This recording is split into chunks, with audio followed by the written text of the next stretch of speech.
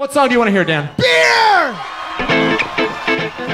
You are now listening to America's favorite craft beer podcast, a show that covers tricks, tips, and trends inside the craft beer industry.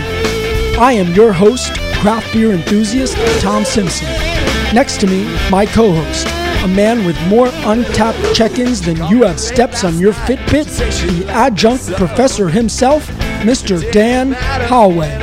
Tune in, sit down, and drink up. And most importantly, thank you for joining us on another episode of America the Brutal. Guess I'll have to wait until then. And if I get drunk, well, I'll pass out on the floor now, baby. You won't bother me no more. And if you're drinking, well, you know that you're my friend, and I say, Welcome to Season 2, Episode 20 of America the Brutiful. This is our last episode of 2021, and we want to thank all of our loyal listeners throughout the year. All right, so here's what's in store in this episode. Hop Culture came out with some of their best of 2021 lists. I'm getting ahead of myself. So we're going to talk about that and also how Omicron is affecting the beer community. We will also talk to the creator of Top Beer Drops and hear about some changes to their rating system, some possible changes. Right, and of course we'll talk about some of the last big releases of 2021. But first, let's bring in our very good friend and part-time co-host on the show, is Scott from, Dan, as you like to say it, Lorenzo the Beer Cat fame. I do love saying that. Yes, I look forward to that intro every time. But thanks, guys. Thanks for having me back on. And been very, very, very nice to be able to kind of join you guys on a more regular basis and lend my insight. Yeah, we appreciate it. So, and that's obviously one of the reasons that we have you here today. Let's just start with some big news. For anybody that either bought tickets or was planning on buying tickets, a lot of people like to go out on New Year's Eve. Maybe they like to go to breweries. Maybe they like to go to their favorite bar. Whatever they like to do, the one thing that I can assure you they will not be doing this New Year's Eve is going to anywhere that's owned by Other Half. Why is that? They canceled their New Year's Eve event in Brooklyn, and not only that, the opening of the 30 Rock location, which really was just announced this past week, right? Yeah, that happened, but also not just in New York, right? They had the New Year's Eve events in D.C. and the Finger Lakes, and both of those were canceled. Now, Scott, I know you were thinking of, if they were going to have it, I'm thinking you were probably going to be there, right? Yeah, we haven't missed one. Last year, obviously, they didn't do it. We were at, I think, the previous 2 years that we've had it. It's a great event. It's fun. There's nothing I'd rather be doing than hanging out with my friends at my favorite brewery, Other Half. So we 100% were going to plan on doing it this year. We kind of took a different approach when they announced it. We just said, let's just wait, because we didn't think tickets were going to sell out or any of that nonsense. So we kind of just hung out. We waited to see what was going to happen, because I've got plenty of friends that work at Other Half, and I kind of just muddy the words a little bit, asking some questions. What do you think is going to happen? Should we be looking at hotels and stuff? And the consensus was hold off, because we're going to see where this COVID thing goes and the new variant and how Brooklyn kind of reacted to the whole thing. And I think Brooklyn was the precipice for it. I think that was the start. If they were going to cancel Brooklyn, they were just going to cancel DC and Finger Lakes. Sure. But Brooklyn's like the hotbed right now. It reminds people of, back of 2020, like March and April, and it seems like it's ground zero again. Right. So we kind of decided to keep it local and stay home, and we didn't buy tickets. And when I did talk to my friends at Other Half, they kind of were like, we're not going to be surprised if they do have to cancel it. And, unfortunately they did, but probably for the better, I'd say, this year, Certainly for the better. And then, how do you even guarantee that you're going to be able to staff an event like that or events like that right after the holidays? You have a bunch of your employees, which, maybe you kind of know what their general comings and goings are in regular time, but in the holidays, you might be seeing 30 people, 40 people, 100 people. All those people were exposed to exponentially more people. Even if you felt good about being like, hey, we can do this in our location with however X amount of people you can invite, what happens if half your staff comes down with COVID? Right. Sure. I think that was kind of like, you talk to people that were around Other Half in early 2000, what was it? I guess 2020. Like, they had New Year's, and then they had anniversary party, and there was Pastry Town. There was a party, I think it was the anniversary party, and after that, everybody got sick. And it was way before we were talking about COVID. It was way before, we'd heard about it in China and stuff.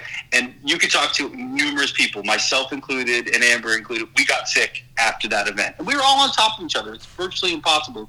The place was packed. Now, was that COVID? Was that just, a group of people indoors during the winter and getting the normal, winter, flu or cold or whatever it is? But I don't think they wanted to go down that road again, and it makes perfect sense that they stopped this. And it was just going to be a Domino also, which is kind of a little bit smaller location. And I'm just going to say this. This past week, the week before the holiday to today, I know more people that got COVID than since March of 2020, everything combined, more people just in the past week or two. It's kind of crazy. But let's not gloss over. Let's go back. Dirty Rock location open. As soon as I have to start going back to work in Manhattan, that's a place that I will frequent, which is nice because Manhattan, there are certainly a number of beer bars that are excellent, but not really a brewery, right? So to have 30 Rock have an Other Half location is going to be super cool. You are very close to 30 Rock, isn't that right there? Let's just say all I have to do is walk downstairs and I would be there, yes. That's fantastic. Yes. It looks amazing, too. I mean, I saw the pictures of the spot, and it looks like a really cool location. Amber was down in that area with clients for work, and they were still outside, kind of in, doing the outside part where they can sell cans and had a little area. And last year we went in and they had like a little stand, like a little truck kind of thing. And we spent the day just hanging out in Rockefeller. And I think they were doing the little test market to see how it would be. And I think it's going to be a great location once they can get the thing up and running. And really kind of sucks for them that Omicron hit when it did, because opening right before Christmas, right under the tree is like, you figure chock full of people. How many locations have Other Half opened during the pandemic? That's true, though. Yes. Should be used to it by now. All right, so let's talk about this. This week, Hop Culture released a few year-end lists, and we're happy to have you here, Scott, to talk about some of that. But first, we're going to have our first beer, so let's crack it, Tom. That's right, and this comes from one of the breweries on this list. This is Fermentary Form. The beer is Form to Table. Scott, you're calling in. I'm sorry that you cannot be drinking this with us. I hope you have your own beer over there. This is a rustic table beer, 3.5% alcohol by volume. If you know Fermentary Form, that's how these guys roll. It's not going to be your big double IPAs or your pastry stouts. It'll be your nice light wild ales or spontaneous ales, whatever you want. A lot of saisons. So they released this Best Breweries of 2021 list, and this one we'll get into some of the ones on here, including the number one brewery from Hop Culture. But this was one where I saw it and I was like, Fermentary Form made the list. That was a surprise to me. I've had so many beers, but I've only had two of their beers before this one today. I gave one a 4.5, one a 4.3. One buddy of mine loves this brewery. I still have never been there. It's one of these breweries that's open a few hours a week. So for the whole week. I don't know if it's open every week. I mean, so this beer, I should say, I was at Christmas. My cousin who dabbles in craft beer, I've given him beers before. Turns out he lives 5 minutes away, a 5-minute walk from Fermentary Form. So he picked up a few bottles. We had one at Christmas Eve. It was very good. I don't remember the name. And then he gave me two, and he's like, here, just take this home. So that's Russ. Thank you very much, if you're listening, for sharing this bottle with us. And thank you, Russ. I don't know you, but I appreciate this. All right, let's talk about the number one brewery on that list for 2021, the number one brewery from Hop Culture. This is a list compiled, by their folks. Put a drum roll in here somewhere. Right? That was good. Yeah, it's good enough. Number one was Sam Adams. What? Yeah. No, we're still recording. That's right. Sam Adams. Sam Adams was number one. It says here, Sam Adams is taking a stand for inclusivity, equity, and justice. Annual production of Love Conquers Ale celebrates and amplifies voices in the LGBTQ community. And the brewery recently donated $100,000 to GLAAD. That's nice. That's very nice. And we also talked about here, they run the Brewing the American Dream. We had one of the folks in charge of that project. It's a program that provides mentorship and access to resources for small independent business owners, particularly women and minorities. Scott, what do you think about this? Sam Adams, number one on their list of best breweries 2021. I don't know. I think I saw a lot of stuff that you just listed was about what they do for the beer community and what they've done for different organizations and stuff, but there wasn't a lot of talk about the beer itself. I think the one thing I can say about some place like Sam Adams is that on a large scale, to be able to reproduce their beer in such a large format and hold the quality and the standards that they have for that beer, maybe not the standards that we all drink, that are most of the people that listen to this podcast might drink, but that's something to be said for that, especially the fact that you can buy Sam's Winter Ale now, next year, the year after, and it's not like you're going to say, okay, well, batch 1 was better than batch 2 or this. That beer is the same, right? It's not changing. They've learned and they've figured out how to reproduce that beer, and it's like clockwork. So if you want consistency, you want to talk about a major organization that does something at that scale and across the country, great. You want to call it craft beer? Okay, that's your own, everybody's kind of have their own opinion upon whether you call Sam Adams craft beer or not. But consistent, huge, does good for the community, okay. Number one brewery in my opinion? No. But that's you know what I think is interesting that I noticed as well. Are we lumping Dogfish Head in with these guys now? Is that would you consider them basically the same brewery? I mean, it's the same ownership group, but I would Boston Beer, right? Yeah. But right. I would imagine they're separate entities in the way that they are grading this. Now and this may have been totally 100% Dogfish Head. I don't know who did it, but you saw the Rip Van Winkle Barrels Worldwide Stout that came out. I mean, I don't even know where they were sold, to be honest with you. I don't know if that was like a brewery only thing. It was a brewery only. I think there were 150 bottles. I've seen it go for about $150 a bottle. That's what I was going to say. Yeah. I mean, so on those levels, if they continue to do stuff like that, even if it's through the Dogfish Head brand, that's cool. I mean, we talked about Goose Island a few weeks ago, right? Nobody likes that parent company, but everybody's buying that beer. That's no problem for them to send that out to like 40 states in the country and get it sold out all over the place. Right. Yes.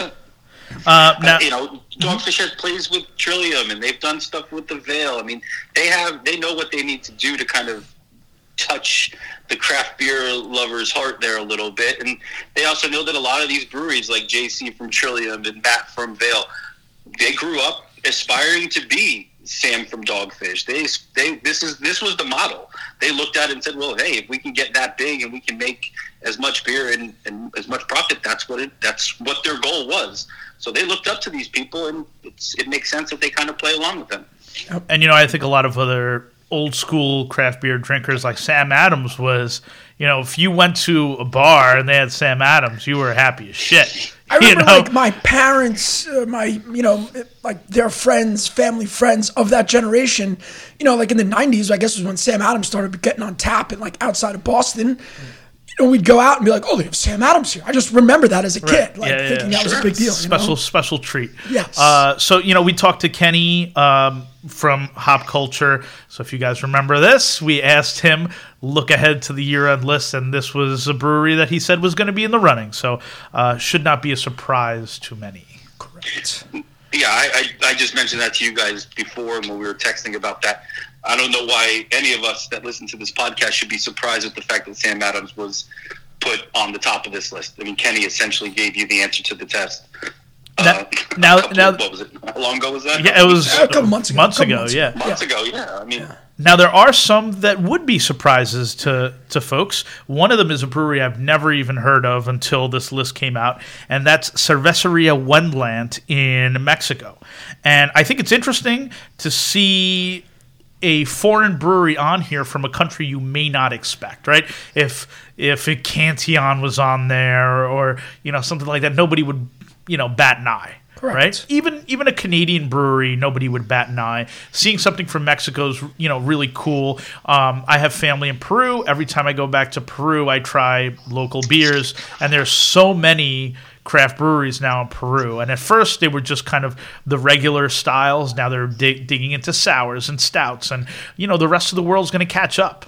Dan, do you have any idea, or maybe Scott, if you have any idea, do you know what the cerveceria, can you pronounce that? Cerveceria. Wendlandt is known for? I don't know. Okay. So there's no staple beer. It's not like they're making Modelo and that's the, No. No. They're not some big corporation. And then it's very interesting that they're on this list, I'd love to have one of their beers one day. I don't even know if we can get it around here, but we'll give it a shot. The other one on that. Looking back at Instagram here, because I saw that Basil and Kevin from Finback were in Mexico, and they did some beers there with the brewery. And I was just going to see if maybe it was the same one, but it's not. But look, there's an idea where you have a pretty popular East Coast brewery like Finback going down to Mexico and doing some wild ales and some IPAs. I think they did with them and releasing it. I mean, you see it going to Canada, so why not going south of Mexico? Sure. Now, let's talk to you, Scott, about another one on this list. Harlan Brewing in California. They recently did collabs with District 96 and Equilibrium. 2 former J. Wakefield employees are now there. You got to kind of hang out with these guys, right? Yeah, we met Ryan and Kenji. Ryan is the head brewer, and Kenji's, I think he's just an assistant brewer, somebody that works for them. They kind of blew up in 2021. We had some conversations with them about the fact that they really didn't know if they wanted to be a brewery, if they were going to have tap rooms and whatnot. And their beer just took off, and they decided to, instead of just being, I don't know if it was like a contract brewing or what their real origins were there, but it took off. I think they just opened a second location in Los Angeles. So great beer. They did some fun, interesting things that I've had beers of theirs. They did some stuff with Mostra, this green beer that had, forget what it was, and they did a purple beer. Ubu, right? Isn't that? Yeah, Ube. Yeah. I mean, so they were right on the cusp. They're good friends with the guys from Mostra. That's where I first met them when we were out in Mostra in 2019. And guys like Roman, who is, the young craft beer enthusiast or young craft enthusiast, he's the one that really has been the big proponent to push them with hop culture. Roman's one of the ambassadors for hop culture, and I can say that that's 100%. I think it was even listed on the website that Roman was the one that kind of nominated them for this. And we'll talk about one of the beers that he put in when we get to the best beers of 2021. But let's talk about a few more on this list. New Belgium, kind of another OG brewery, is on this list. True, heavy metal brewery in Colorado, very cool. And then Resident Culture, Scott, who I forget, was it Scott that brought it? Was it? It was either Scott or Justin. Or Justin. It could have been Justin. No, I think it was Rob brought the Resident Culture the time we sat down. But John had sent up a package to Rob, and he sent me a package. We'd done one of our Jets bets the first week of the season with the Panthers, and I had hung out with John we'd all hung out in Florida, in Miami at Irie, and then when I was down this year for the Heist event, the Night and Day, we hung out at their brewery. Awesome people, great, talking about that Charlotte area.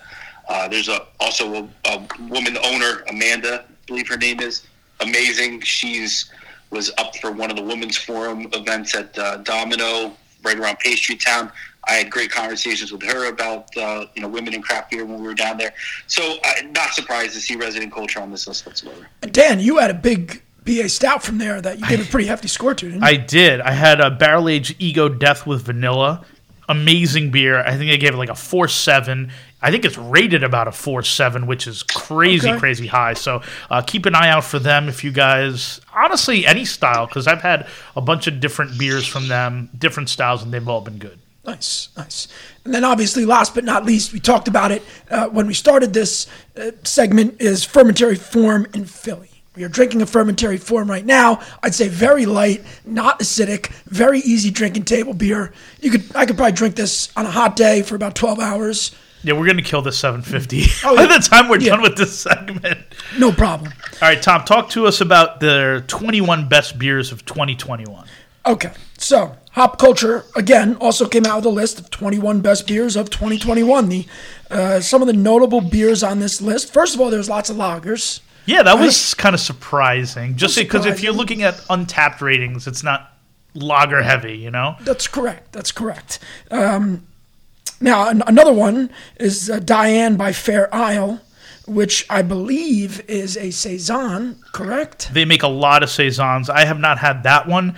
I recently had my first Fair Isle beer thanks to Arya Barks at the Equilibrium last release that I went to there.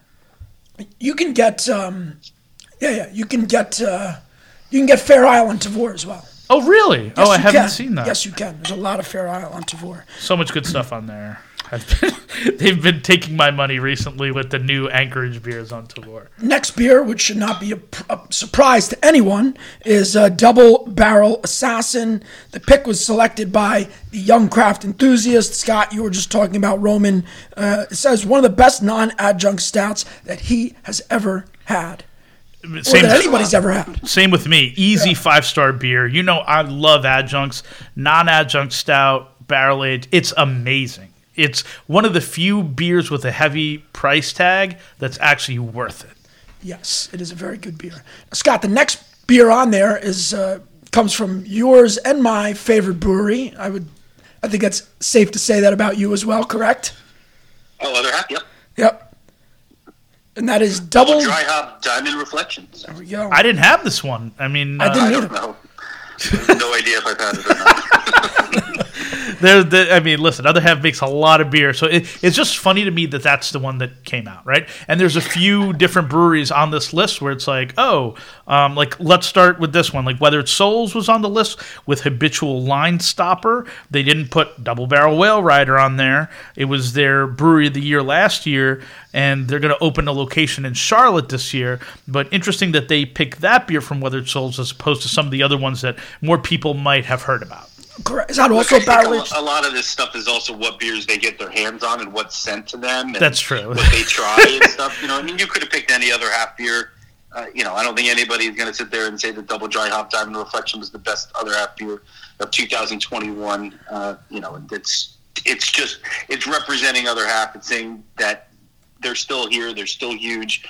Untapped recognized them as, the best breweries in, of that bracket system that they did over March Madness. So not surprised at all. I don't think it really matters which beer it was. Just a Imperial IPA. The next one on here from the brewery, and that is Natty L'Orange or L'Orange. L'Orange. Yeah, Natty L'Orange. This is an ale brewed with 3 wine grapes. This used to be one of the hottest breweries in the world. That's like 8 years ago. They're really kind of known for their big stouts, though, right? I mean, that's really kind of what put these guys on the map. Correct me if I'm wrong, Dan. Yeah. I mean, Black Tuesday, people would talk about getting Black Tuesday drunk, like Blackout Tuesday would be called. Mocha Wednesday, these big stouts, 16, 18, 20% stouts when nobody else was doing it. It was cool. Now it's kind of become the butt of some jokes, but, I've recently had some newer brewery beers, and they're really good. So, I think if you're out there and you want it, maybe you've never even had some of these old school brewery beers, revisit, try Get them. them on the shelf. For the Wait most a minute. Is this even a beer? This looks like one of these pet gnats. The Natty L'Orange, I think, I know it has 3 different Lyle, grapes. But, I mean, come on, look at that thing. That does not look like a brewery beer. Well, it does not, because the first thing you think of with a brewery beer is a dark, heavy stout. But This is a pet gnat. It's being misportrayed as a wild ale. Let's call a spade a spade. and Sure. now Other Half's not the only local brewery that made this list. That's right. You got Threes, Passing Time. I have never been to Threes Brewing Tap Room. I heard it's very nice. Oh, you got to go to the tap room, room, man. That is one of the coolest, fun tap rooms. I haven't been. I just haven't been. Yeah. We're gonna change that once Once the world reopens, I mean, I'm sure it's open again. He doesn't get past other half, so he doesn't get that down by the Barclays Center. He just gets right through Gowanus and just stops. Also, Pure Project was on this list with a beer that I'm probably going to botch the name of, Echidrion. I recently had Circular Paradigm from them and was very impressed, and I think most people think of Pure Project. They don't necessarily think of stouts, but their stout game has gone up. And then the other... we've talked about it. One of the best stout barley wine breweries in the U.S., 8 State, made the list with Waiting on Forever, which was actually a collab with Vitamin C. Awesome. Let's not forget about shouting out our my friends down in Tampa. Didn't Woven Water make the list too? We're going to talk about the best beers to drink for winter 2021 because they did. Great transition, Scott. I'm jumping ahead. Look, they did make that list, so let's start there. After Dark made the list. I actually had this beer on Christmas this year. Nice. What is After Dark? After Dark is it's like really dark chocolate, hazelnut. Okay, it's the big pastry stout. Yeah, it's a nice pastry stout. Gotcha. Yes. And these are the 20 best beer. We've moved on to 20 best beers to drink for winter in 2021. Which I think is funny because winter starts December 20th, 21st, 22nd every year. So really, winter of 2021 is like that's true. Just a few days, and then it's the next year. So. That's true. Now, the first you had talked about Woven Water, but another beer on this list is from one of your other favorite breweries that's also down in the Florida, Tampa area. A Corporate Ladder is gin barrel aged Man-Eater. I'm going to assume that's one of their wild ales that they barrel age so well. And listen, are you sure Dan didn't recommend this beer? I do Dan's love list. them. Hey, listen, Scott, I'm jealous of you, man. You've been there. I still haven't even been there. I'm pretty sure Dan he just put this in there. He sent Kenny a message and said, I need to get Corporate Ladder mentioned in this episode, so what can you do for me? Throw it in there, Kenny. Throw it in the winter list. Scott, we do not have that kind of poll. Obviously. Not with Kenny, we don't. Hey, Tom, let's be honest. I don't even have that poll because I was looking at one of these things and it literally said like some of the people that were giving recommendations for the beer, and they mentioned Roman and the girl Lost, who was the other of the 3 Hop Culture ambassadors. Well, I was the third one, and I didn't get any email or I didn't get to recommend anything. So I kind of definitely don't have any pull either. Hey, Kenny, if you're listening, you know who has to be in your next list. No love for the beer cats. The second one on this list I saw really excited me. Creature Comforts, the tree that owns itself. Yes, you may be thinking, must be a barley wine. It is a barley wine, all right? And it only was released a couple weeks ago, so it's kind of nice to see that that's on this list here. And two notable ones are local to us, so we'll talk about those. Suarez with Postscript, and then Wild East with Temperance. Yeah, that's Brooklyn, right? That is. It's a dark mild. It's only 3.5%. I think it's interesting. I have not been there yet. Yeah, me neither. I haven't been there either. And we recently... Tom, we're not surprised. Don't worry. We recently talked, if you listened to the last episode, our friends from across the pond went there, and they said that they were very impressed, and it was one of their favorite places that they visited. So that's going to That's right. That's going to have to be on our list for 2022 of places to visit. Very nice. Mm-hmm. Scott... I just want to say one thing about this list before you kick me off. Look, I kind of said what I said about, how the lists are created and how they happen. But I can honestly say that I like a list with some names of breweries that I don't know. I went through the list of their top breweries, and I wasn't following easily 3/4 of them. So it was able for me to kind of go in and click on them and add them to the list of places. And like you were talking about, with Wild East, it kind of puts their name in your mouth now and kind of says, well, maybe I'll check them out the next time that I'm in Brooklyn and I can go around. So there's good and there's bad to having people look at lists and say, well, I don't recognize anybody or that's not the beer I drink. Well, it kind of opens your eyes to some of these new places and, get you out of your box a little bit. So I'm not hating on it. I just, everybody's going to have an opinion. That's just the way that it goes. Nobody will ever make a list that every craft beer drinker will agree on. Will never, ever, ever happen. Correct. No, I say fuck it. We just do it next year. We just do the America Beautiful list, and we just talk for a couple hours upon our opinions on stuff, and screw everybody else. We'll and just let them yell at us. So. Talk and tell people why our list is better than everybody else's. I think it's a great idea. Just a bunch of district and other half and corporate ladder beers and whatever Yes. All pastry stouts and double dry hopped IPAs. Tom had a couple of barley wines in there.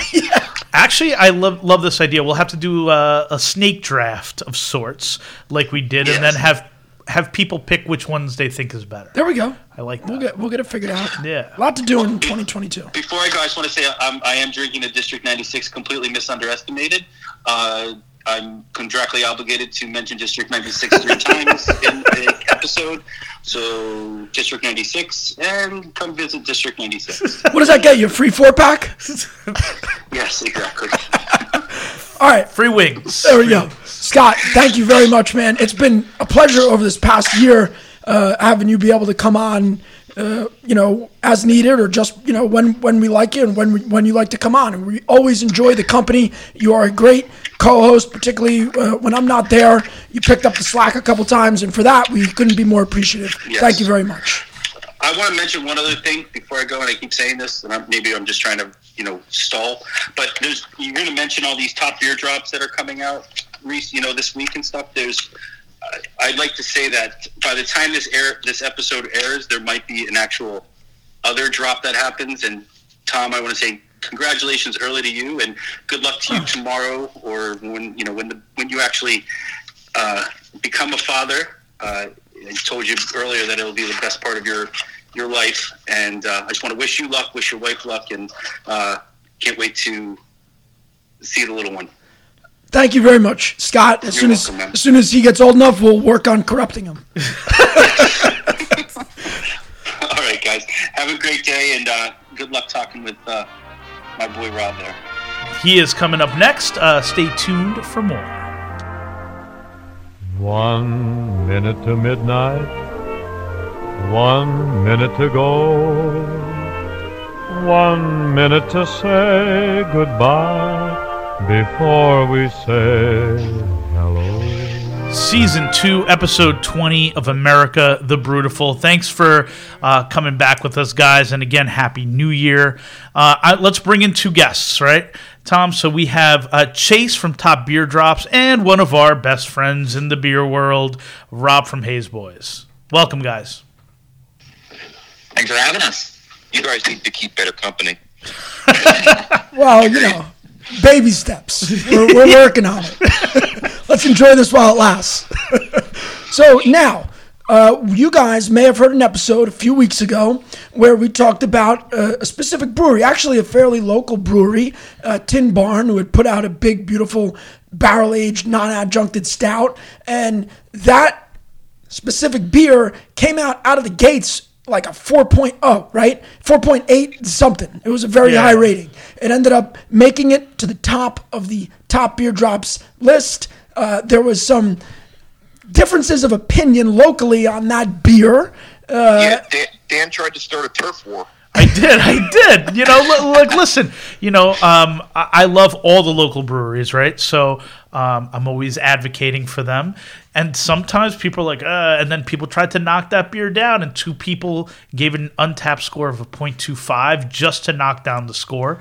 Couldn't have been for It wasn't 2 people. It was some loser with a sock account. Come on. There you go. Telling it like it is. Thank you very much, Rob. So now, but in that episode, Rob had kind of said, because I said, hey, wow, Top Beer Drops, this is a new thing that's coming up that more people are paying attention to, that is creating hype. And Rob, we talked about whether the amount of check-ins that Chase uses to rate these beers was the right amount of check-ins. So we had Chase follow up with us afterwards. He said, hey, I want to come on. I want to talk about my system. I want to explain how it goes, and then also want to maybe track it with you guys for a couple months on the show. And we thought that was a great idea. So, Chase, why don't you, because you are much better at explaining this than any one of us jugheads. Tell us. Sure.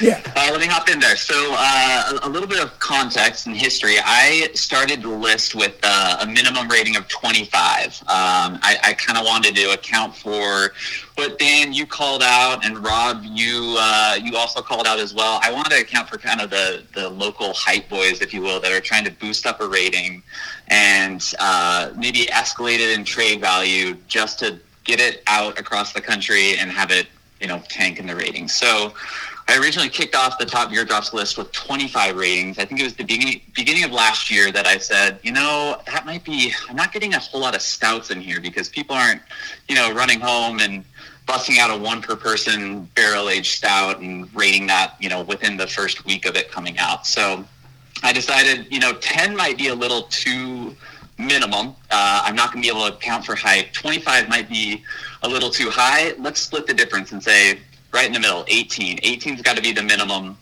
that we're looking at. And we've done that for all of 2021. So yeah, but I'm, this is kind of a passion project for me. It's a fun little experiment. I think that it's almost, it's worth evaluating. So after Rob was on the cast, I reached out to you guys and said, hey, let's do a little experiment here. Let's look at a bunch of different weeks and say, okay, if there was no minimum, so as you all know, Untappd has a minimum of 10 ratings before it can actually accumulate a score or an actual rating. So I looked at, okay, no minimum ratings, minimum of 18, which is how we currently conduct the list, a minimum of 25, and then a minimum of 40 ratings. So we looked at a couple weeks, and I think it's an ongoing experiment, right? I think that we want to check in on this for a couple months, because I would say just doing a few weeks is somewhat inconclusive data-wise, but kind of what I'm seeing is, as you would expect, if you have no minimum rating, or no minimum amount of ratings, I should say. So sorry, this is like the amount of people rating this beer. You're going to get a bunch of hype at the front, but then you'll usually get a decent amount of fall off. So I'm looking through some of the lists that I sent you guys. So we did a test on 12-12. Right. And then, sorry, hop in there. Yeah, no, right. So there was a test on 12-12. Let's just go based off of this, because to me, there's enough information in here that tells me like there's some good things about the way that you do it, and then also maybe there's some other things that maybe need to be changed. So if I look at, you said no minimum rating, right? And I look at that list. Now, the first one that comes up on that list is Moxa, which made barrel-aged pastry mode, which was a giant and is a giant whale. Is that correct, Dan? Yes. Very, anybody that is a pastry stout guy like myself, that is an amazing beer. That is a beer that deserves whatever rating it gets. Now, that's correct. Thank you for clarifying that. Now, the second and third beers on that list, Chase, there was a lot of movement with these beers as those check-ins increased. Am I right? Yeah, you got it. So that second beer, and I mean, even that number one beer, we looked at it. So on the rating of it on 12-12 was a 4.88. When we looked at it a few weeks later, it dropped to a 4.82. Not substantial, still a really solid rating, right? I mean, that's a massive rating, yes. Massive. Do the Troon one next. Do the Troon one next. Okay, so yeah, that Troon, that second-hand cask barley wine from them, it had 19 ratings at the time. It had a 4.61. I think actually Untappd probably rounded that up to 4.62 because it's a 4.618. That dropped to a 4.44. I think you all being in Jersey, I think can maybe speak to Troon and the hype around Troon. I've only tried a handful of Troon in my day, and it's always been remarkable, but yeah, I feel like Rob might have an opinion on that one in particular. No, I had the beer at the anniversary party, and I would have said it was a 4.5. I mean, it was a very good beer. Okay. So it kind of landed where your numbers tracked it, but yeah, those early on ratings were probably local fans of the brewery who were shooting those high ratings up, and that's similar to what we saw with the Tin Barn beer a handful of weeks back. Now, Rob, let's just assume that, because Chase is on the West Coast here, let's just assume that, maybe there's an audience outside of New Jersey that's listening right now. What, does Troon have a lot of local fans? I mean, what would you say? How would you classify them? I would classify Troon fans as the biggest collection of weirdos in craft beer. People showing up in bathrobes and Crocs, fresh out of the shower. Fat dads walking around a parking lot for 3 nights on end, waiting for unannounced releases. It's a collection of complete yo-hos. You see that Instagram post, and you're gonna jump out of the shower and throw the closest item of clothing on and head over there. And that has happened. We have documentation of it. Yes. Amazing. And the big thing. Here's the big thing with me with this. Not even like the overall rating is that it went from being number 2 or number 3, whatever you want to call it, on this list when there was 18 ratings to completely falling off the list as soon as you got up to 25. Correct. So good beer, bad beer doesn't really matter to me, but it does show me that there is a lot of movement on here when you get past those 18 check-ins. Yeah, big time. I would totally agree. I think I want to keep an eye on this. So I did this test for you all. I think what I really gathered, I just kind of want to give you, I guess, the executive summary or the highlights here. I think the minimum of 25 and the minimum of 40, what ends up happening there is you start to get into, beers with a 4.45 are making the tail end of the list on a minimum of 25 ratings. On that minimum of 40, you're putting beers in the list that have a 4.23. I just think that you're kind of mixing out some of the greatness in and you're kind of settling for folks that are getting maybe bigger breweries that are able to require a decent amount more check-ins or produce more beer. I think there's a sweet spot in here. I think it's just going to have to be analyzed maybe a little bit further for a while. You look at a beer like Barrel Age Pastry Mode or Barrel Age Pastry Method or some of these side project beers that land at like a 4.7, 4.8. That is, those are going to be some of the top 5 of the year. Right. Yeah. Those types of ratings are kind of unsustainable normally. You look at most of these beers that come out that are, it's fanboys. It's all the people, and there's that for every single brewery. You have the breweries you love. You're gonna try those beers. You're gonna love them because that's what you love and you care about. They're part of your life. Right? And they're going to skyrocket up. You look at when you expand that a bit and you talk about something that's a 4.4, 4.5, that's still a monster score. Like, that is a monster score. Right. It's an excellent beer. Yes, that's an excellent beer. Yes. And so, when you talk about when it gets further out, 4.2 is still a great score. Sure. So it's and I think when it gets that far out, that means it's leaving the area, right?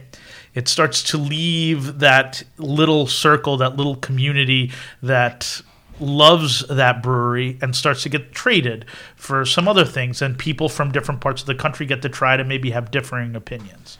And Chase, you have attempted to address this to a degree because I do see, and I know that you didn't always do this, that you kind of do regional areas now, correct? Is that right? On Top Beer Drops? Yeah, kind of, yeah. So I wanted to profile each of the states and what breweries I follow for each state. So that was kind of a project for 2021, was to profile each state and every Top Beer Drop eligible spot in that state. So what makes it a Top Beer Drop brewery is basically they have to have a collective rating of 4 caps on Untapped. And they have to have some sort of social media presence, like posting about their beers that they're releasing, and ideally the beers that are available to go. So that's kind of the genesis of that regional element that you're hopping onto. Okay. Also, I've had a few people reach out and say, "Hey, how are you doing this? I'd love to do this on a local level." So you tell them not to do that. This is your gig. Hey, I'm here get off my lawn.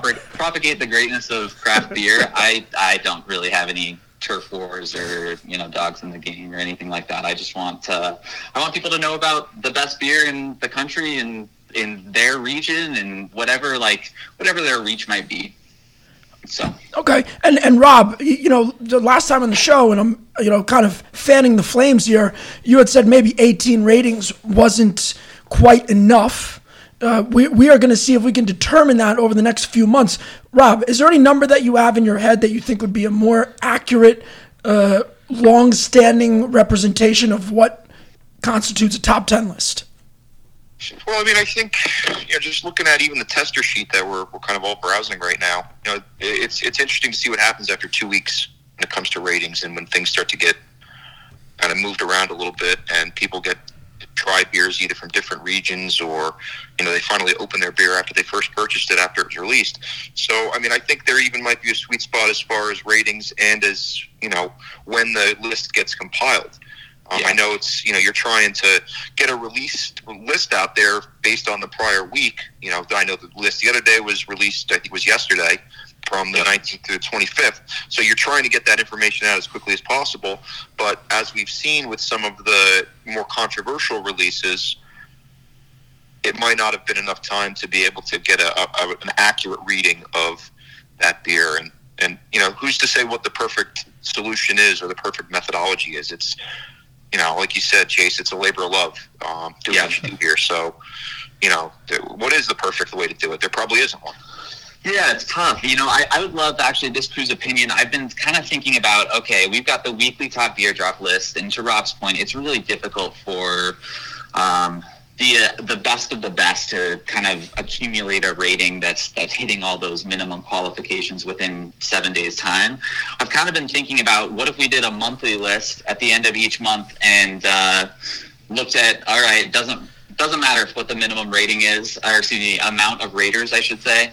What are the top beers that were released over the course of this last month? And it'll probably look like me eating crow a few times of, hey, we probably missed, 3 of 10 or so on this complete monthly list. But I think that might tell a little bit more of a complete story of, hey, here's quote unquote the best beer to come out over the last month. I think that's a perfect idea. You are using just your numbers guy as far as how you're doing this, and I think that's the best way to do it. I like your list. I like to see your list. What's hot? What's popping out there? And sometimes, yes, those ratings will change. But if you do beers, this is what's coming out this week, and for the month, this is where it's at. And you can maybe even put those little arrows up and down, like, what happened. Yeah. There you go. Like a stock market type thing. I like that. Yes. I want to see the Neckbeards rating beers based on your ratings, never mind Untapped. I want to see them, beefing up those ratings in the first month, and then we can come back and be like, oh, man, that was because of top beer drops, You are growing your Instagram account pretty quickly. You have a lot more followers than we do, and I just think that that's a great thing that you're doing because you're really not beholden to anybody. Now maybe Sam Adams comes by and throws a few bucks in your pocket, and all of a sudden Winter Ale is number 2 on that list every month. But for right now, it's okay. No, you guys get to chat with a lot cooler people than I do on a regular basis. That's for sure. I just get to look at data all day. Yeah, but then we have Rob too, So. I was about to say, let's remind ourselves who's on the program now and who preceded this segment. The cat's cool. Hey, Chase, I appreciate you guys. Rob, your content makes me laugh and it gets shared amongst my little beer group so frequently. So keep doing what you do. And Tom, Dan, you guys are also hilarious, and I can't tell you how many times I'm laughing in the car as I'm listening to your podcast. So keep up the good work. We appreciate it very much, Chase. Thanks, Chase. And you have sure. Rob. We're going to keep you on. We're not done with you yet. And Chase, you have a very happy New Year, and I'm sure we'll be talking again very soon. I'm sure. Hey, and also I want to throw this out to your listeners. If you guys have feedback or thoughts on anything we could or should change, don't hesitate to slide into those DMs. Very good. Very good. Ooh. Hopefully the 5 people that listen, one of them will reach out to you. I hope so. All right, Chase. Man. Have a good one. You too. Be well. Bye. See y'all. All right, so that was cool. That was a cool, informative conversation, and really just about how beer ratings go up and down. Now, Tom, I know you were dying to do this at one point. You are a thirsty man. You only have a few more really hours before you go into dad mode. So yeah, let me just and I'll explain it really quick because we've talked about it as the time has approached, and Scott talked about it before the break. Today is Monday. It's the afternoon. It's the week between Christmas and New Year's, so most people are off, including us. And tomorrow, we're going to the hospital, and my wife will be having our baby, so I'm gonna get drunk today. Sure. Hey man, you did a pretty good job planning that. Nice job, well done. I call that performing under pressure. That's it. So Rob, again, we're taking some precautions. So it's just Dan and I together today. So I'm sorry that you can't partake in this, but this is a beer that we both bought on Tavour, or we split, and it's called Friends of Prey. Go ahead. Clearly, you didn't take any precautions about 9 months ago, my friend. That's how you got into this mess. That's in another podcast. That's right. So this is Friends of Prey. It's a wheat wine aged in bourbon, brandy, and mead barrels. Now, when I first ordered it, there was only 15 check-ins, and it was a 4.44. Rob, any idea what it is today? I would say 69 check-ins and a 4.269. So there's well over 100 check-ins, and it's a 4.39. Oh, so that's it's hardly changed. It's held fairly true. All right, so here's what we wanted to talk to you. So, Rob, a lot has happened this week. I want to start with this because this one was, I thought about this the other day before Christmas. I wanted to get a COVID at-home test. It was fucking hell. Like, it is impossible to find. And luckily, I was able to get my hands on one, all good. But you found something, or a Yoho sent it to you. But people are trading craft beer for COVID at-home tests. Is this like, just touch on that because it made me laugh seeing it. I thought to myself, just before we kind of got this kicked off, how great would it have been when these things were super readily available to have just stockpiled them and then began trading them off when the latest variant hits for various craft beers? It would be such a racket right now. Clearly I didn't have the foresight to do that,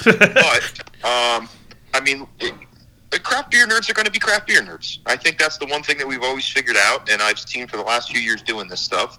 And if it's, some type of currency that can be dealt for beer, or, beer can be dealt for something in need, they're going to do it. So I think it was, what was this guy looking for? He was looking for a gently used COVID test. And, gently used. He had a few probably gently molested bottles that he had traded a few times back and forth, or were trading a few times back and forth. So at the end, I think it probably worked out to be a fair trade. Now, Rob, we're tough on the shitlords here. You are also tough on the shitlords. Is this another example of neckbeards just shitlording it up, or are these guys maybe they're kind of onto something here? I think it's just neckbeards trying to be neckbeards. Neckbeards who probably needed one thing, but instead spent their money on craft beer. So now they're using their craft beer as currency. It's, if there's one thing I would say about most neckbeards, it's that they're not great at financial planning. Which is why you see all these cellar sales or glassware sales when things get tough during certain parts of the month. So, I don't think there's a lot of craft beer fans that are accountants. Hey, Rob, if they were, they'd be drinking whiskey, right? Oh, correct, exactly. That's why they're drinking beer. Yeah, right, exactly. So let's buy a depreciating asset. So now, what do you think the secondary value is on these COVID tests in relation to craft beer? I think this guy traded and it closed from what I hear. For what? He traded like a Hill Farmstead bottle at Plus for one of the Binax at-home COVID tests. Like Art or? No, I mean okay. it wasn't. It was, okay, it was not Art or Samuel, but it was I don't remember what beer it was, but it was not one of the super crazy ones. But what do you think the secondary market is now on these COVID tests? If I wanted to find one, I've been looking for them. I have plenty of craft beer. Hold on, and you should know this answer, Dan. How much is it in the fucking store? So Walmart, it's $14. It's $14 at Walmart. Everywhere else, it's $25. Right. That was what I was thinking. And they sell them in packs of 2, correct? Correct. Generally? Yes. So I don't know what this guy got. I don't know if he got a single one that was yanked out of a box. I mean, that's kind of how it goes. They're individually packaged in, Right. As a set of 2. So, I mean, what are they going for? Probably, what could that bottle have been worth that he traded? Even if it's like $100? What'd you say? Could that bottle have been $100 value, or? You got to think about it. I forgot what beer it was, to be honest. I just posted it. I mean, it is what it is. Yeah. I'm guessing right now with craft, I would say $70 value for something you could maybe buy for $14. And now that the holidays are over, forget it. The value's gone. New Year's is coming up. We're doing this before New Year's. Once New Year's passed, boom. Yes, that's true. That's gone. So get it in now. You've got a 1-week window here to try and peddle your COVID tests for whatever kind of hype whales that you've ever desired. Go tell your landlord / your grandmother that you'll have the money coming this month and not to worry. And then, if you want to stock up, just wait for the next variant. And hopefully it comes sometime in February before Valentine's Day, and you can get that value back. That's true. There you go. This is a big brain conversation right now. All right, let's talk about because we have been talking about how this is impacting the craft beer community and everybody's lives in general. Big lines are back, right? Big lines are back, but the lines are back for these tests and not necessarily for craft beer. But also 2 big closings this week. Yeah, 2 huge closings. Tired Hands, we haven't talked about them in a dog's age. And this for many different reasons. That's right. Instagram post this is from December 22nd. Our tap rooms will be closed today. All to-go can and bottle beer will be available for pickup through the window at our Fermentaria and St. Owners for today. Dudley Direct will not be doing deliveries. Unfortunately, some of our restaurant / kitchen staff tested positive. We want to keep our staff and customers safe. Everyone that's been in contact with them currently getting tested, and so forth and so on. They'll keep you posted throughout the week. And then Vale, also the Scott's Edition location. It's a different, not the main Vale spot. Same thing. Some of their employees tested positive for COVID-19. You look at all these things and sometimes it's like, oh, we're going to get back to normal and like the beer line life and that whole like beer community thing is going to come back. And then it's like 1 step forward, 2 steps back. When the hell are we going to come back fully, if at all? Is it ever going to happen again? Well, I mean, I think the bigger issue with some of those closings there is not necessarily the fact that, you had COVID in those locations, but you're understaffed. I know, recently a friend of mine who's in the restaurant business had a staff member test positive for COVID. And, once you start tracing back who the close contacts were, you're knocking out entire shifts.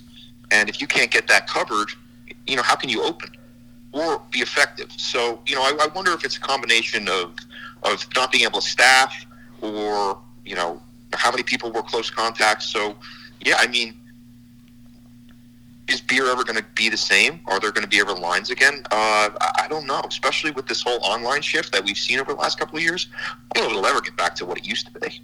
And that's got to be a little bittersweet for you, Rob. I mean, Hayes Boys was born out of line life, right? I mean, that's where that whole thing kind of manifested itself. Yeah, in its early days, yeah, that was kind of where it was all born out of. But, like all terrible things, kind of like COVID, it mutates and it becomes something different. And I guess it still packs a punch, but it's changed a bit. Are you looking for for analogy? That was a terrible analogy. I'm like Are making a pandemic joke. That was great. No, that was great.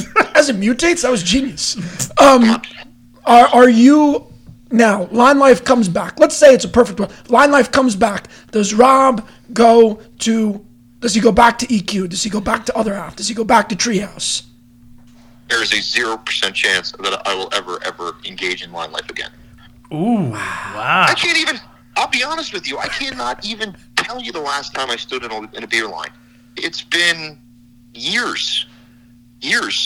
I think the last time I stood in a beer line, we were waiting for the Angry Chair, Other Half, Rice Krispie beer, whatever it was. And I think we just all went in on a whim just to like hang out. It was a random. I think it was like right after Thanksgiving. But it wasn't like we were chasing hype or anything. It was just like, hey, let's go on the other half of the day. And it just so happened to be a line. Yeah, but correct me if I'm wrong, like that's the best part about line life. You just going in there and being like, oh yeah, wow, hey, there's a party going on here. Sure, I'll hang out for a few hours and totally neglect any responsibilities that I have and hope the world's still the same when I get back. Yeah, but you know what? I can do that in the tap room too, where it's nice and warm, and I'm not standing on a street corner, and I could get a hard seltzer thrown at me or a gun pulled on me. Like, you know, I'd rather just drink a nice beer in the tap room and then treat myself like a civilized human being, which is not something I normally do. Let's talk about this. We talked about this with Scott earlier in this episode. Hop Culture came out with their list of top breweries of 2021, and landing at the top of that list, the number one brewery for 2021, according to them, Sam Adams. Just wanted to get your opinion on that selection. I mean, I missed the opportunity to bust out laughing out loud. You know, listen, I'm sure there's some kind of benefit there to promote Sam Adams, whether it be financial and or benefit or obligation. Yeah, pushing something there. So hey, good for Sam Adams, best brewery of the year. Kind of crushes any credibility that I thought in terms of Hop Culture and their commitment to journalism, but that's my opinion. So I'm just gonna say this. It's Hop Culture. They care about more than just beer, right? So they last year. Now, Weathered Souls, I've had some real bangers from Weathered Souls. I've talked about my love for Whale Rider and Double Barrel Whale Rider, but that was their brewery of the year last year, and that was a lot because of the Black is Beautiful movement and what that meant to craft beer. And they talk about all these charity things. I just thought it was kind of interesting that Sam Adams does a lot for the community and they do a lot for beer, but these lists are kind of odd to me. Like some of the breweries on the list were cool and new, and I'm like, oh yeah, that's awesome that they're on there.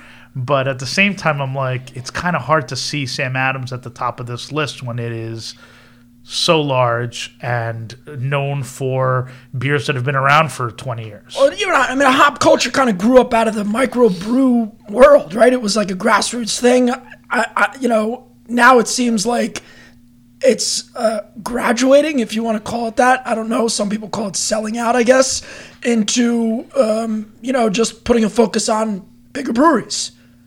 No, but I mean, they talk about some breweries I've never heard of, like Scott said. Like, that's cool. I've never heard of them. Let me check them out. It is a combination of a bunch of things, but I just wanted to hear what Rob had to say about Sam Adams, because that was my take on it is, and it's just like anything else, whether especially business related. They have a platform, and they can push whatever they'd like via their platform, and they certainly do. And as consumers of information, we as consumers can read and digest that and either go along with it, or we can say this is not necessarily for me, and we can find our information elsewhere.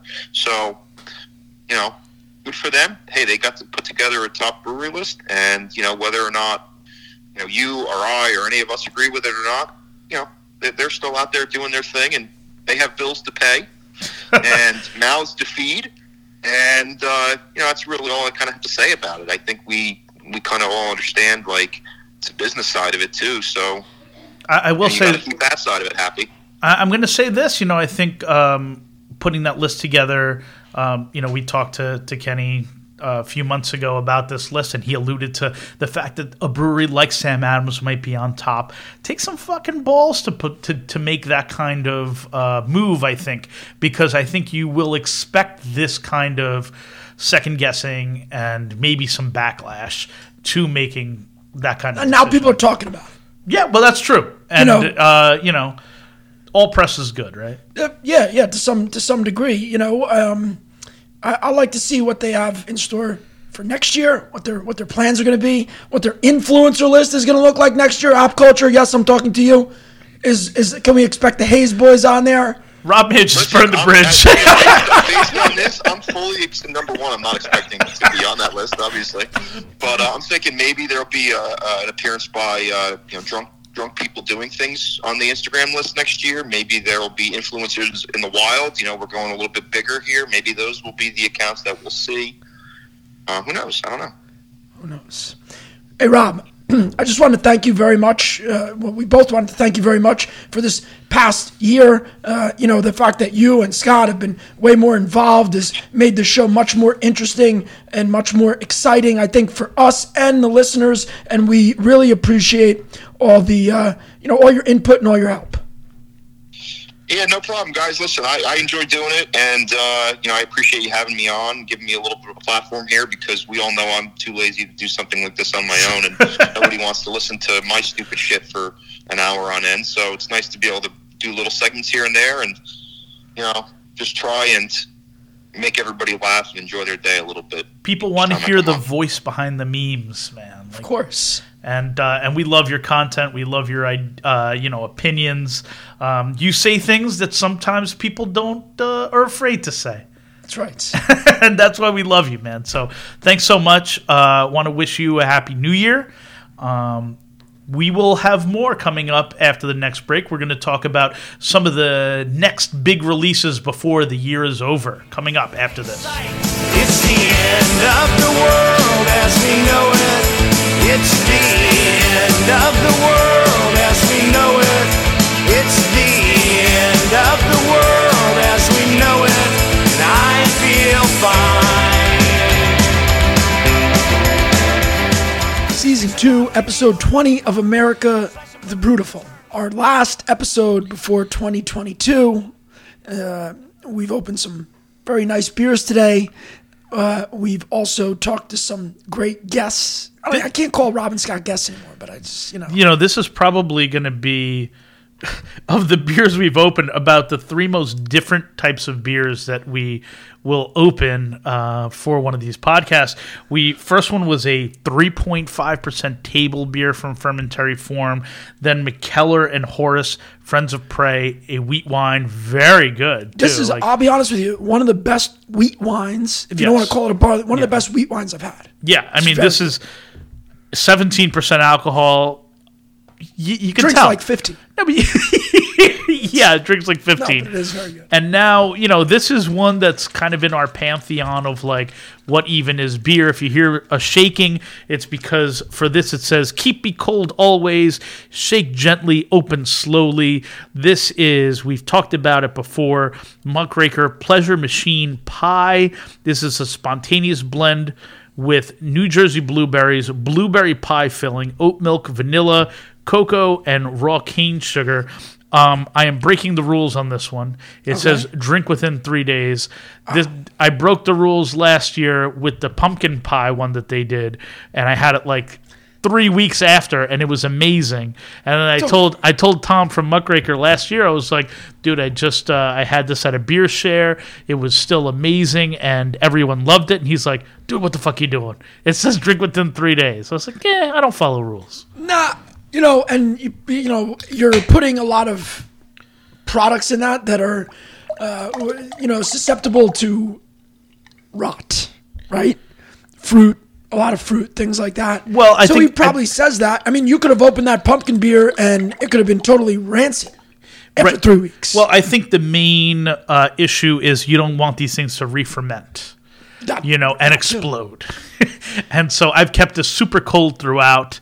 And we're going to drink this. We're going to talk about new releases. I'm going to pick up my new cans of the other pie fillings sometime this week. This is so thick. Like, people get excited about like the schmoogies and things like that.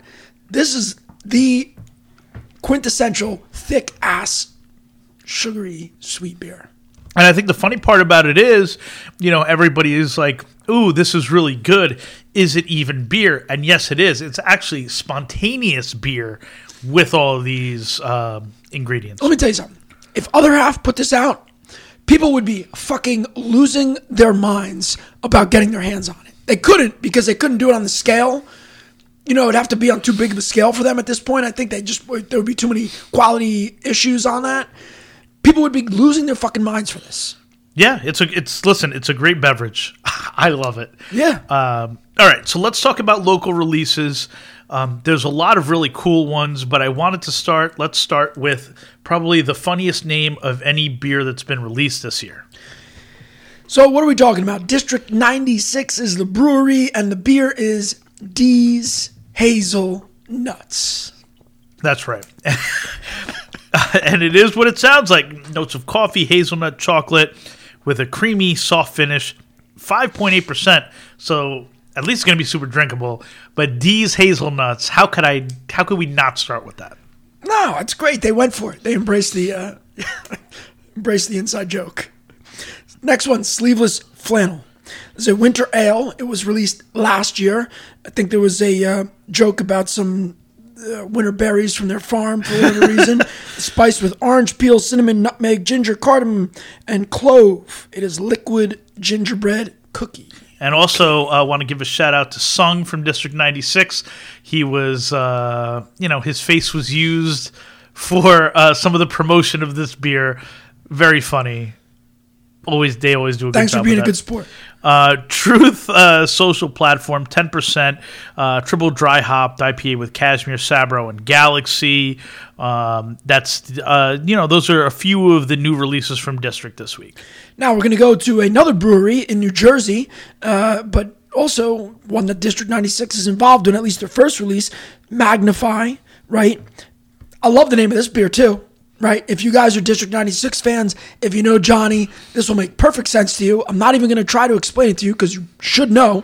The name of the beer is Good Hair Day. This is a collab with District 96 and an ode to the most luscious locks in the beer game. And we're not talking about Eric. That's right. Johnny's hair is amazing. Everybody always asks him for hair advice. Also, from Magnify, they released a bunch of other stuff. Hostile Takeover, that beer is back. It's another District 96 collab. Triple IPA. They released Glacier Freeze Flavorade. This is the next variant in their sports drink smoothie sours. It's brewed with vanilla ice cream and blue sports drink powder. Don't open it up at the dinner table. It might explode. Cold Side is back. The classic Zero IBU IPA. That is interesting. No hot side additions for next to no bitterness. Dry hop twice with Mosaic and Amarillo. That is interesting. I want to try that. Yeah, and if you're looking for something before New Year's, you're like, I want something cool. I want something to pop before that. They're selling 1.5 liter magnums of their core IPA Vine Shine. And the best part about that, $18. $18 for 1.5 liter bottle, a Magnum. That's fantastic. I think it's super cool. All right. We're going up to the Catskills. Equilibrium Peanut Butter Swiss Bliss Batch 2, a collaboration with Short Throw Brewing. You guys might know this, but let me read it off because it sounds so good. They start off with all the adjuncts in Swiss Bliss, like Swiss chocolate almond coffee, almonds, and marshmallow, and then they add an additional massive dose of peanuts. They also released Snowcap, a 5.5% Pilsner, and then Super Fractal Mandelbrot set, which is a 10.5% triple IPA. Why are we talking about this? I thought it was cool. It's named after the mathematician Benoit Mandelbrot. It's scaled up from the fractal base, then intensely hopped with Citra, Whirlpool, dry hop with Sabro, Strata, Galaxy, and Amarillo. Can we get Benoit on the show, or is he? I'm pretty sure he's passed. Let me do the math on that one. All right. Not too far away from Equilibrium, right around the corner, Tin Barn, the Unwitting Pawn. It's an 8.4% double IPA, triple dry hopped with Citra Comet, some experimental hop, and Simcoe. It celebrates flavors of green something. And hopefully this still happens as the time we're recording it. It's going to. They're going to have a New Year's Eve second annual keg drop on December 31st, New Year's Eve. It's going to be a ticketed event from 6 p.m. to 10 p.m., $50 a person. As of the time of this podcast, tickets were still on sale. So you could still go. Hopefully it happens. I know shit is fucking nuts out there with the Omicron stuff. So also stay safe. I just want to keep saying that to everybody. Certainly. one of our favorite breweries, Yeah. right? Really. Then we're going all the way down to Atlantic City. We got the other end of the tri-state area, the Seed. The lessons nature taught us. 8.5% double IPA, dry hopped with Citra and Cashmere. Beautiful. And then they also did a Place to Rest, 6.8% house IPA, dry hopped with actually two of my favorite hops, Mosaic and Citra, and also Sabro. No offense to Sabro. No offense. Next one, I love this. 4.5% pub ale. That's cool. Yeah, That's cool. It is. It's called Unhurriedly. Brewed with some of our favorite English malts and sternly hopped with Old Fuggle. Am I reading Old that right? Fuggle herself. Old Fuggle herself. I don't know where she got that name from. Cheerful wreaths made of varied pantry bread, glued together with fresh blood orange marmalade and sprinkled with just enough dried grass to bring a nice dry bitter finish to whoever's to try to snack a bite. And also Home. And this is cool because this is a collab with Marlowe. It's a little 3.9% English bitter, but here's the one catch. It's only available at 12% Beer Project. Technically a Marlowe beer collab. Very cool. Very nice. Staying down the Jersey Shore, Kane, they released their Year's End. It's a 7.2% IPA, brewed with Pilsner, malted white wheat, oats, and a small amount of light crystal. Cool.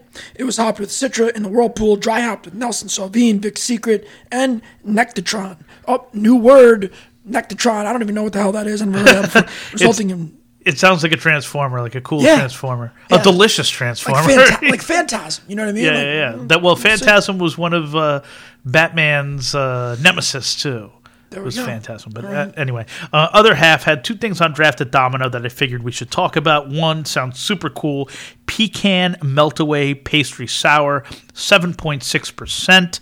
It's a golden pastry sour with coffee, pecans, maple, and vanilla. Icarus. They have a few holiday beers that are still available as of the recording of this podcast. I don't know if they will be when you listen to it, but, go take a check. Treats of Strength. It's a new 12.4% Imperial Chocolate Hazelnut Babka-inspired dessert stout. Babka's a great dessert. Yeah, and this is also, a Seinfeld-themed, Festivus-themed beer. They also had an awesome Seinfeld-themed glass that looks amazing, but it is sold out now, unfortunately. I did not get to get my hands on that. I wish I did. I'm a big Seinfeld fan. Okay. The other one, they have Cookie Tray Linzer. Love Linzer tarts. Great. Very winter underrated dessert, yes. Yep. That's a collab with Last Wave Brewing. It's a Berliner Weiss, 6%, conditioned on raspberries, cinnamon, and, of course, almonds. Now, you got to go to Brick Farm this week, so you can talk about probably two of these beers, and I have not had any of the three that we'll talk about. Okay. But on Wednesday the 23rd, they released Sacrificial Dance. On Tuesday the 22nd, they released Spewing, I don't even know, Purulence. Yeah. Purulence. Both of those were IPAs, and then they also did a silent release this week, which I'm pretty sure we both missed. Either that or you just didn't tell me that you got it. No, I definitely missed it. Trust Okay, me. all right. You would have known. Insatiable Thirst. Now, this is interesting, right? Yeah. Because they had the barley wine, Yep. and I guess they saved some of it. It wasn't, I'll tell you what, I was at Brick Farm. It wasn't on tap there. Right. So maybe that was just a a bottle-only beer that they were doing, and they took, I guess, the remaining part of that barley wine, and they blended it with a bourbon barrel-aged milk stout with coconut, with dulce de leche, and vanilla bean. Seen going for as much as $300 on secondary. Yeah. Come on, guys. What the fuck? Like, give the fucking beer a second. Check out some ratings before you start. It's just crazy to me. Well, you just want it. That's Probably. That's why. Yeah, probably. Nobody's doing me any favors. Bolero Snort had two things that I thought were pretty cool that are out. Muy Caliente, barrel-aged fluff piece, conditioned on roasted peanuts, marshmallow, and a blend of cocoa nibs from Haiti and Uganda, and marshmallow double shot stout with coffee, marshmallow, vanilla, and milk sugar. They will never run out of those bull references. They won't. Apparently, they won't. Alternate Ending. 2 barrel-aged dark beers released in cans. Love that. If it's 8 ounces, even better. I don't know if it is. Barrel-aged Silver Tuna and barrel-aged Jack's Revenge. Chocolate oatmeal cookie. Sweet Revenge. Gear Block, just wanted to talk about this real quick. They announced that they're going to be opening sometime, hopefully soon, in the next month in Waldwick, New Jersey, and the pictures look cool. Like, I definitely Really? want to, pictures looks really, really nice. Now, I have people that listen to the show that I know that are, friends and acquaintances, and people that live up in North Jersey, and they've said to me, "Oh, Gear Block." And yes, we're aware of Gear Block. We just haven't gotten to them yet because they were in this transition of like home brewery to professional brewer basically over the past year. Right. And now it's looking like super soon it's going to happen. Yeah, super soon. Next, Ghost Talk. Peek ahead to this is what they say here. Peek ahead to a 2022 release of their Good Boy Stout. This year will be a Mezcal barrel version. Part of the proceeds of beer will go to the Clifton Animal Shelter. Love that. I've never had a Mezcal aged beer before. Okay. Have you? I've had tequila barrel beers. I'm sure some of them have been mezcal. I'm not the hugest tequila guy, so I know mezcal, guys. It is not tequila. Oh, okay. I mean, it is to like an outsider, but like in that world, is this like the difference between talking about all whiskeys and scotch and bourbon, like something like that? Yes. Okay. Exactly. Let's talk about some national releases. Stay in the Christmas spirit, even though it's over. Horace had Run the Jewels, but Jules, which is a collaboration with the hip-hop group Run the Jewels. This Imperial Stout, packed full of hazelnut cocoa powder, marshmallow, and Ugandan vanilla beans. They say big Nutella vibes and beautiful artwork featuring LP and Killer Mike themselves. It was the first public Horace release this year, and they released it on Christmas Eve. One per person. Wow. And it's Run the Yules, right? Run the Yules. Run the Yules. Yules, that's Yules, right. Yes. Jay Wakefield, I love this. I know you do too. Coquito, an imperial stout that was aged in Dominican rum barrels for 24 months, then let it rest on 15 pounds per barrel of coconut. They also added cassia, nutmeg, and vanilla. Right, and then there's also the coffee version of that same beer with Mostra coffee, and they had this one that, of course, you will love because it is one of your favorite adjuncts ever, pistachio. Is that Pistachio version. sold? They are not the only ones that did Coquito beers. That's right. I'm actually a little upset because I didn't know that this was being released, and I'm not seeing it until right now. So I'm talking about Tired Hands, Coquito Alien Shake. I'm typically not a big milkshake IPA fan. These guys are the only guys I would fuck with in terms of like, yeah, that might be good. Mm-hmm. It's very rare that I like a milkshake. So it's our Coquito Alien Shake is our Reptoid Milkshake IPA, inspired by the Puerto Rican eggnog, brewed with oats and lactose, conditioned under a palm tree with all the coconut, and spiced in traditional with Ceylon and Cassia cinnamon, and a heroic dose of vanilla, hopped with Cascade and Columbus. Dry hopped with Mosaic, Citra, and Chinook. So the Coquito craze is kind of out of control, right? Funky Buddha also made a Coquito-themed cream ale. It's like the new craze this year, right? And when you think about it, and listen, they may not be the first two that did it, but when I think of Coquito beers, the first two breweries I think of are Magnify and Burley Oak. They both did Coquito beers years ago, I feel like now, and now everyone's doing them. I didn't know Burley Oak. I knew that Magnify did. I didn't know both of those breweries did them a while ago, and I'm just like, cool when it happened. Now everyone's doing it. That's great. Going out west, North Park Brewing. Next week they have a release that they care about, and that we care about too. That we also care about, and that is the triple dry hop hazy quadruple IPA. Collaboration with none other than District 96, called Snake Park. Let's go over to Nebraska because some of these sound so good. We don't say that too often. Yeah, we do. But Boiler's a great brewery, very underrated. Really Maple Fluffernutter, 6% ABV, dedicated to Buddy the Elf. To milk stout with peanut butter, marshmallow, and maple syrup.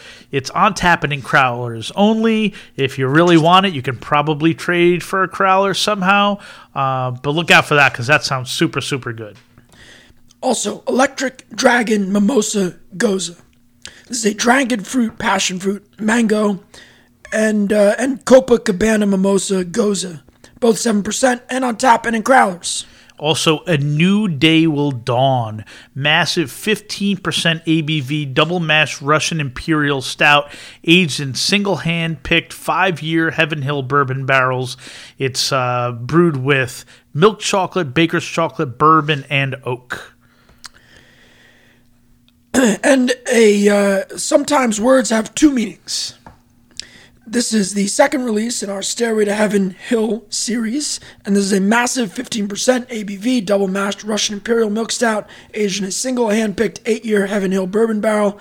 Expect complex notes of bourbon, cream vanilla, oak, and fudge. I tend to believe them because, Dan, I mean, you know, they've made some of the best stouts probably in the country at certain points, right? Yeah, they Coconut Killer. Yeah, Coconut Killer AF. Like, honestly, Boiler, if you've never had them, you could trade for them. The value is not out of this world. Even their most kind of best and most coveted stouts are probably acquirable if you go after them. Okay. Let's go down to North Carolina with Burial. We've been talking about them a lot. This beer was just so cool. The Abominable Damnation of Creatures Never Told. It's an imperial stout with chocolate, pistachio, orange peel, nutmeg, cinnamon, and Madagascar vanilla bean. Why are we talking about this beer in particular? The Abominable Snowman is on the bottle with the mom from Home Alone. I love artwork on beer. This one is one that's like, that's super cool. You see it and you're like, that's cool, I want that. Is this the claymation Abominable Snowman? Yes. Awesome. Yeah, awesome. yeah. Love it. Another one, Skillet. This is the first beer that they shared with customers in their first day as a legal brewery in 2013. It's crazy. They've been around for that long. That's crazy. And it's back, and they talked about it recently on this podcast. Breakfast stout made from a blend of 9 barley malts, a healthy scoop of oats, milk, and molasses sugar, and their favorite blend of freshly roasted beans. Yeah, we talked about it recently. You asked me if Burial ever had like a real whale, and I was like, when Skillet came out, I'm like, when Skillet came out, people were going wild trying to get it. They re-released it. Super cool. Corporate Ladder, 2 big releases. Barrel-aged Pastry Station, which was conditioned on a blend of toasted coconut, raw coconut, cinnamon, Vanuatu vanilla beans, and Ugandan vanilla beans. That's a collab with Moxa. And then they also did barrel-aged Fluff Piece, conditioned on roasted peanuts, marshmallow, and a blend of cocoa nibs from Haiti and Uganda.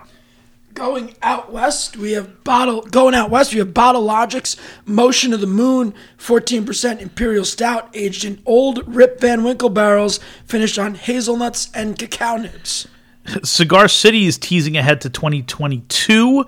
Hunahpu, which is, you know, one of the highest rated beers, like if you look at like Beer Advocate's top 100, one of the first kind of really cool stouts with a lot of adjuncts, right? Sure. It's going to be made in cans this year, like sign of the times, right? Everything's going to cans. Oh, wait a second. This has never been made in cans? No, Hunahpu never. Really? Yeah. Not hitting distro, right? I mean, that's like... I don't think so. Who the hell knows? Right. They might make it hit distro and then have a bunch of variants that are taproom only. I don't know. Okay. Staying in Florida here, we got Tripping Animals, Abuela's breakfast-inspired sour ale conditioned with peaches, French toast, and vanilla. And also a release that they're doing at 12% Beer Project. Well, this is just a complete 12% Beer Project beer. Oh, I see. We should have talked to Scott about this one because this one is probably dear to his heart. Yes, the Fat Orange Cat Baby Kittens, 6.5% IPA, just over 4 on Untapped. It's just 99 cents, guys. Like, that's crazy. That's crazy. Great. Yeah. So they're 12-ounce cans, 99 cents a can. Super cool. Another beer from 12% Beer Project. This one is, they did something like this last year. Abomination Brewing. They made a 9.7% triple dry hopped beer. They did Fuck 2020 last year. This one is Fuck 2021 as well. So I mean that's a running theme over the past couple of years. Yeah, totally acceptable. Odd by Nature, our buddy Jay, right? Recently had them on, and we can't stop talking about them because they're just doing a lot of cool shit. Yeah, they're like the can art's great. And the beer sounds super cool. So the beer is, or one of the beers, Not Sorry. 7.9% pastry stout. Conditioned on 20 pounds of classic Kroller donuts. Works for me.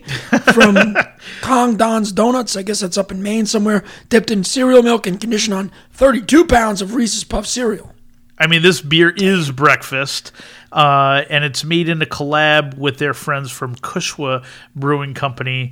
And then they also released Grand Theft Lager, amazing can art. It's a 6.1% lager. We usually don't talk about 6.1% lagers, but when you have cool can art from video games that we liked from back in the day, we're going to talk about it. It's a layup. Yeah, exactly.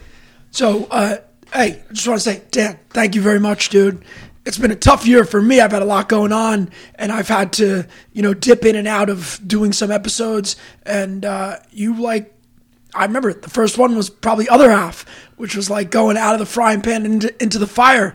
And you've done like a great job on learning how to use a recorder, making these work in my absence, which I've never had to do a big episode without you, so I can't imagine what that must feel like. Well, you're the guy that's in charge of all the technical stuff. So the first time I did one without you was like, oh man, this is something. Yeah, it's a lot, but it worked out. And I know Scott brought it up, Rob brought it up. Big next few days for you. So congratulations. Thank you very much. And it's going to be a lot coming up. And also just want to shout out all our listeners. Thank you for listening for the past year and year plus at this point. Yes. And we've got some, no matter what my availability is going to be, which, will eventually get back to normal, regardless, we've got some cool shit coming up that we're very excited about for 2022. Some guests that we probably thought we'd never get, that I'm not going to say it's like a definite slam dunk, but that we're a lot closer to getting, and we hope that they come on and we get to have a good time with them, and we get to bring you much more entertainment over the coming 12 months. Happy New Year to everybody. Thank you. I know Dan said it, I'll say it as well. Thank you for listening. Until next time, America, drink up and stay beautiful.